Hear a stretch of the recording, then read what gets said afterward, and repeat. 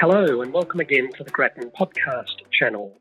I'm Paul Austin, the editor at Grattan Institute, and today we're discussing the big issue of our age, really, how to fight the coronavirus, whether to fight the coronavirus, and the payoffs for winning the fight against coronavirus.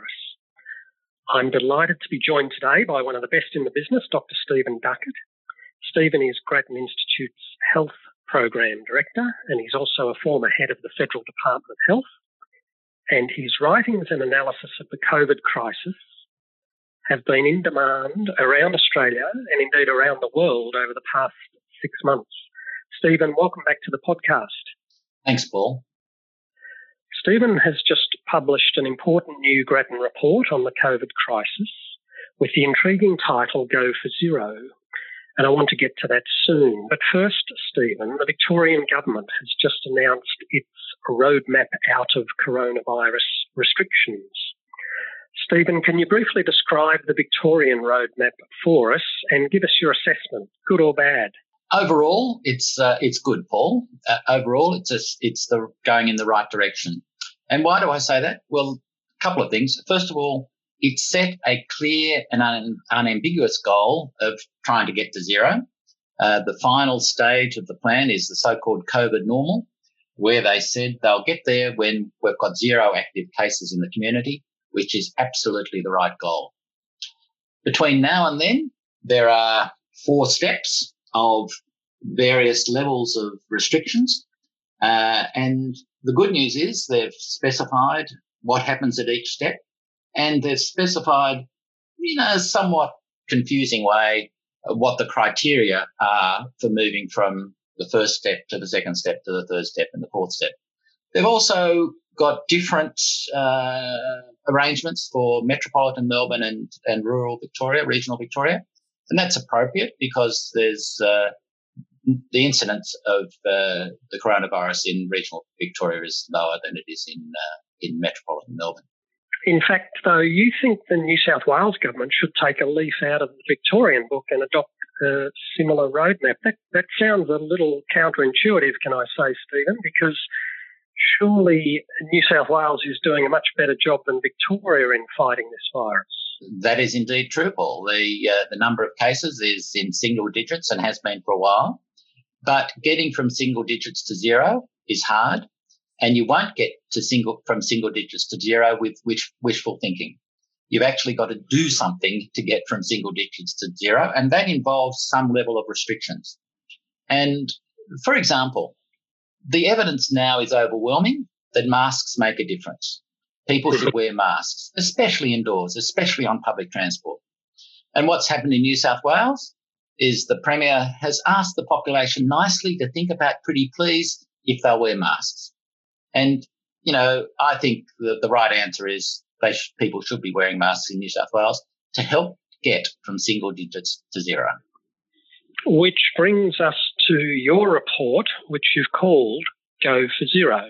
You say the New South Wales approach of keeping new daily cases down, but down at a manageable level, is ultimately a dangerous strategy. Why is it dangerous, Stephen? So what we know about this virus is that it spreads mostly through so-called super spreader events, where one person spreads the infection to lots of other people. And so what we know is if we have a small number of cases, 5 this day, 6 the next, 2 the next, 5 the next, each of those new cases can lead to a super spreader event. And if you hit a super spreader event, then you go from 6 cases to 20 cases to 40 cases to 60 cases. And the virus can get out of control very, very quickly. So the consequence of that is you might have to have more severe lockdowns. So it's far better to just do some restrictions, including, as I said, mask wearing, when the numbers are low, to try and get those numbers right down to zero. So you say New South Wales, Victoria, indeed the whole of Australia should go for zero. What exactly do you mean by that, Stephen? Most of the states are actually at zero already. Western Australia, South Australia, Tasmania, Northern Territory, Queensland to some extent, although it's got a bit of an outbreak now. So they're already there. And the other, especially New South Wales and Victoria, need to actually make explicit what they're doing and what they're doing to get to zero. National Cabinet back in July said we're aiming for zero, but we actually have got to do something to get there. And we've also need to be pretty clear about what we mean by zero. What I mean by zero, and I think the right thing we should be aiming for, is zero active cases in the community. Now, there are always going to be some cases coming in from overseas, and so they'll be in quarantine and there'll be cases there. But we don't want any community transmissions, and we want zero active cases. So there's no possibility of community transmissions. But you must acknowledge that the restrictions that you're calling for are very costly. They're frustrating, but much more than that, they cause real and lasting damage, not least to people's livelihoods and their mental health. So what we do know, Paul, is that what is best for the economy and what is best for health are the same thing. The evidence from overseas, the evidence from modelling in Australia is that if you get the virus under control sooner rather than later, it is actually better for the economy and health. And just to give you an example, as I said, if the virus is circulating, bubbling along, and we know there's going to be an almost certainty of an outbreak, because the longer it bubbles along, the more there's going to be a risk of one of these super spreader events, and the more likely the economy is going to have to go back into lockdown again. So what we then know is that we're going to face uncertainty. Business is going to face uncertainty. Consumers are going to face uncertainty. Consumers are going to keep saving rather than spending. And so it's better for the economy if we can get this virus under control. There is also, we've got to acknowledge that the lockdown is hard. It leads to there's been an increase in mental health consultations with general practitioners during the lockdown. We've got to be concerned about domestic violence, alcohol and drug issues and so on. We've got to worry about that. We've got to put systems in place to help that and address that. But the reality is, overall, the balance should be to continue restrictions, not necessarily at the level we're at in Victoria right now. In fact, we're saying they should be phased down when it's safe to do so. But we've got to actually continue to think about restrictions until we've got to zero active cases. But Stephen, we live in a globalised world. How can Australia eliminate this highly contagious virus when it's running rampant around the world? Well, we're an island, Paul. We're an island. And so that means if we control our borders and if we get quarantine right, we will be able to stay at zero. And of course, in Victoria, we stuffed up quarantine something awful. But we have to assume that we've learnt from that and that we continue to have international arrivals, but they're quarantined for a fortnight on arrival so that they don't bring the virus with them into the community. And as you say, Victoria famously stuffed that up. What does this say about, for example, the use of private security guards at hotel quarantine? So the private security guards, the contracting was appalling. The supervision of the contract was appalling. The supervision of the guards was appalling. And more of this will be coming out as we listen to the inquiry that's going on. But it's interesting that in New South Wales they used private security guards, but they were appropriately contracted and appropriately supervised. So we think, and I think, that basically if you're going to use private security guards, you've got to actually contract the security companies appropriately, and you've got to supervise them, possibly with police or possibly with Defence Force staff, to make sure that the quarantine is tight. Stephen, you make a big point in your report about contact tracing needing to be done better in Australia and particularly in Victoria. How? So a couple of weeks ago, we had a story in The Age about a contact tracing hub set up in Geelong. And they had a picture going along with that story about contact tracing that hub. And in the background was a whiteboard with Post-it notes all over it. Now, I don't know what century you live in, Paul, but nowadays one would have thought you could have a computer that actually a database that actually helps you with contact tracing. So we were in a pen and pencil era, at least according to that photo in The Age, when we should have been in the digital era. And so we've got to actually make sure our contact tracing is efficient, it's quick, and so on. And I'll just contrast New South Wales and Victoria. There's a lot of comment that New South Wales has it better and it's got its contact tracing system much better organised. And this may be true or may not. It's very difficult for me to tell. But what I can tell is that every week New South Wales puts up on their website how quickly their contact tracing is happening, and a whole lot of measures about what they're doing about contact tracing. That gives me faith that they are managing their system and managing it well. And so there's a lot of information that's in the public domain that says, yep, I can see how quickly they're getting onto people and so on. We don't have the same detailed level of information in Victoria, which makes me worried that they may not be as adept at managing and reporting the contact tracing as they are in New South Wales. Okay, and then even if we were to achieve zero, we, Victoria, New South Wales, Queensland, even if we were to achieve zero active cases in the community, that's not the end of the fight, is it, Stephen? It's certainly not the end of the fight. We'd still have to have the international quarantine until there is a vaccine.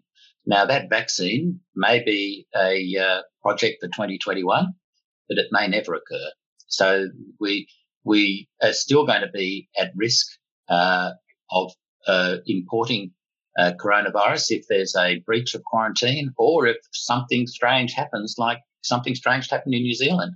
And after a few months of zero, somehow or other, the virus got into that country and they had to not quite start all over again because they got onto it pretty quickly, but it was a very disappointing outbreak.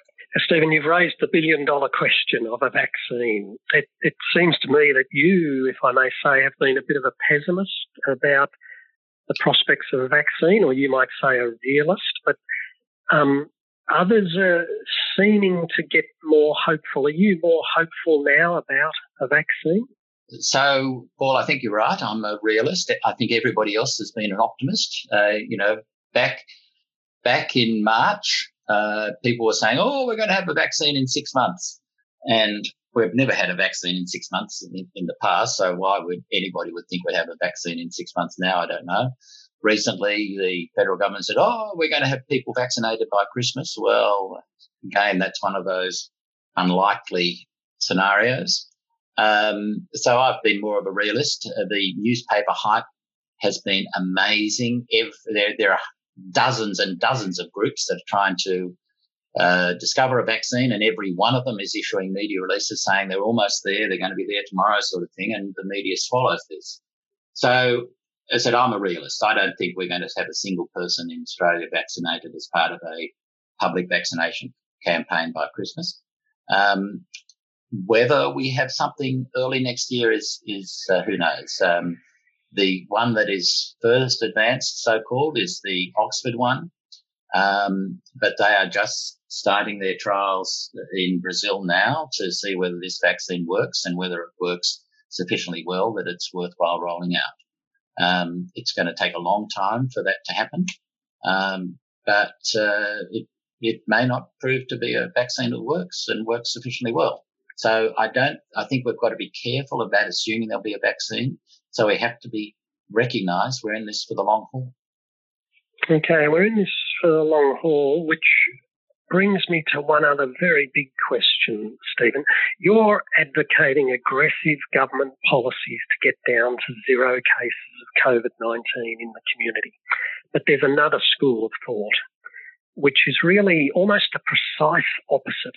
And that's the idea that we should let this virus run free, that the cost of restrictions is too high, that we should ultimately rely on so-called herd immunity. What's wrong with that idea, Stephen? So the let it rip strategy, Paul, is one that you often hear fails for a couple of reasons. First of all, as I said, the evidence appears to be internationally that those countries with the with lower numbers of COVID-related deaths have also lower impact on their gross domestic product. Now, I've seen that in a newspaper story, in fact, in a journal called The Economist, a magazine called The Economist. I haven't seen a refereed paper or even an unrefereed paper which actually demonstrates that, but, it's indicative.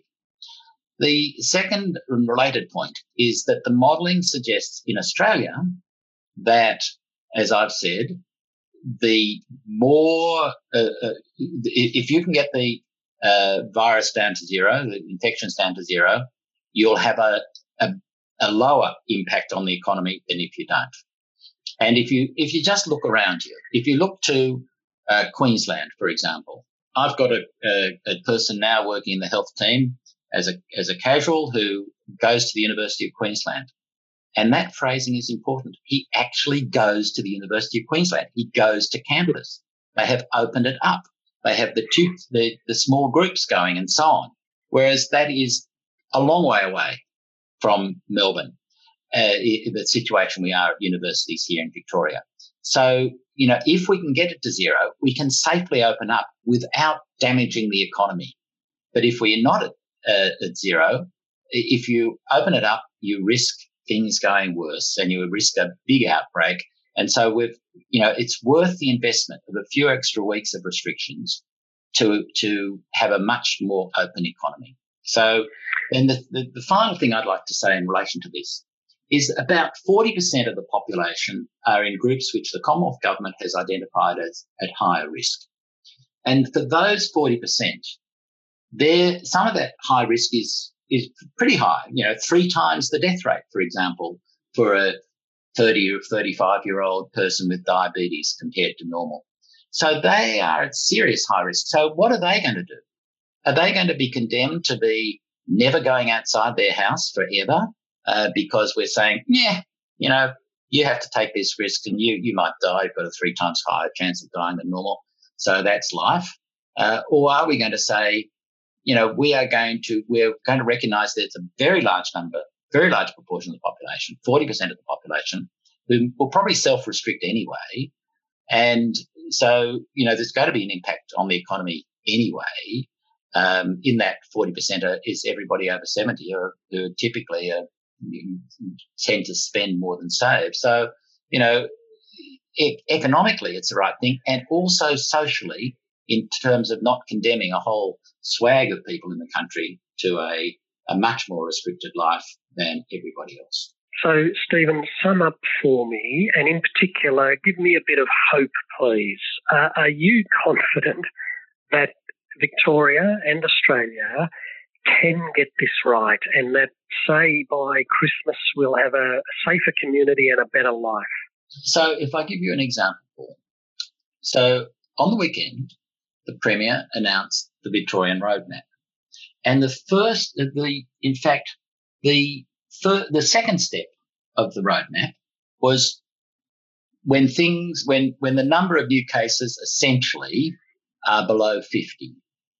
That is the situation we're in today. And it said below 50 for an average of for a fortnight. But if the same situation happens today as happens for the next 2 weeks, then we will be moving to the second step. So you can see that we're on the path out of this. So if we're on the path out of it, why waste all the work we've done? Thanks, Stephen. Thanks for your expertise and for your guidance that you've provided in this important report. And thank you to you, our listeners. If you would like to read the Go for Zero report, or indeed any of Stephen's reports and articles, then head to our website, grattan.edu.au. It's all there, including our previous podcasts and webinars on the COVID crisis and a whole lot more besides. And you can stay up to date with all of Grattan's news and events by following us on Twitter at GrattanInst or on Facebook, Grattan Institute. If you've enjoyed this podcast, then please help your friends to find it by heading over to iTunes and leaving us a rating or review. Thanks for listening.